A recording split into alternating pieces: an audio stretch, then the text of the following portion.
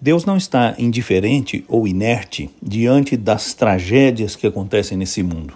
Na verdade, toda violência, injustiça, impiedade, ódio, cobiça são resultado de homens e mulheres que decidiram se afastar de Deus, não dar ouvidos à sua voz, não atentarem às suas palavras, não obedecerem aos seus mandamentos. Mas Deus tomou providências para que este cenário seja transformado.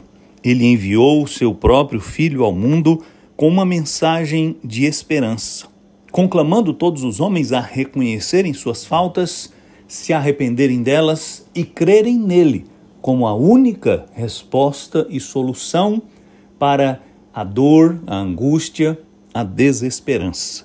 Mais do que isso, Jesus Cristo, durante o seu ministério, ajuntou em torno de si homens e mulheres e os enviou ao mundo inteiro. E desde então, há 2000 anos atrás, aqueles que creem em Cristo receberam do Senhor esta missão, que é a única que pode de fato transformar a história da humanidade.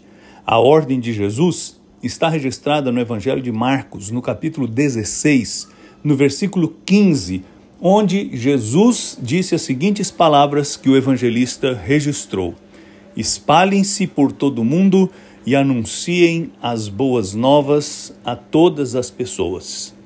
As boas novas de que há esperança nele, em Jesus Cristo.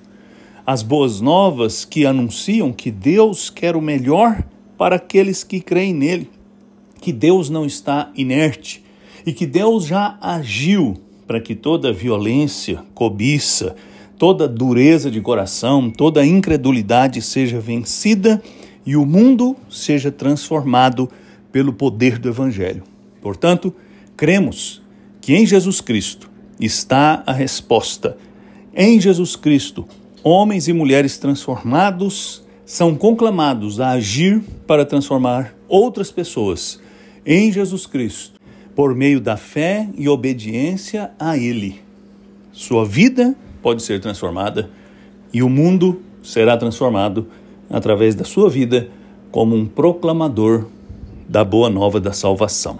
Eu sou Guinaldo Faria, pastor da Igreja Presbiteriana da Moca em São Paulo. Vamos orar.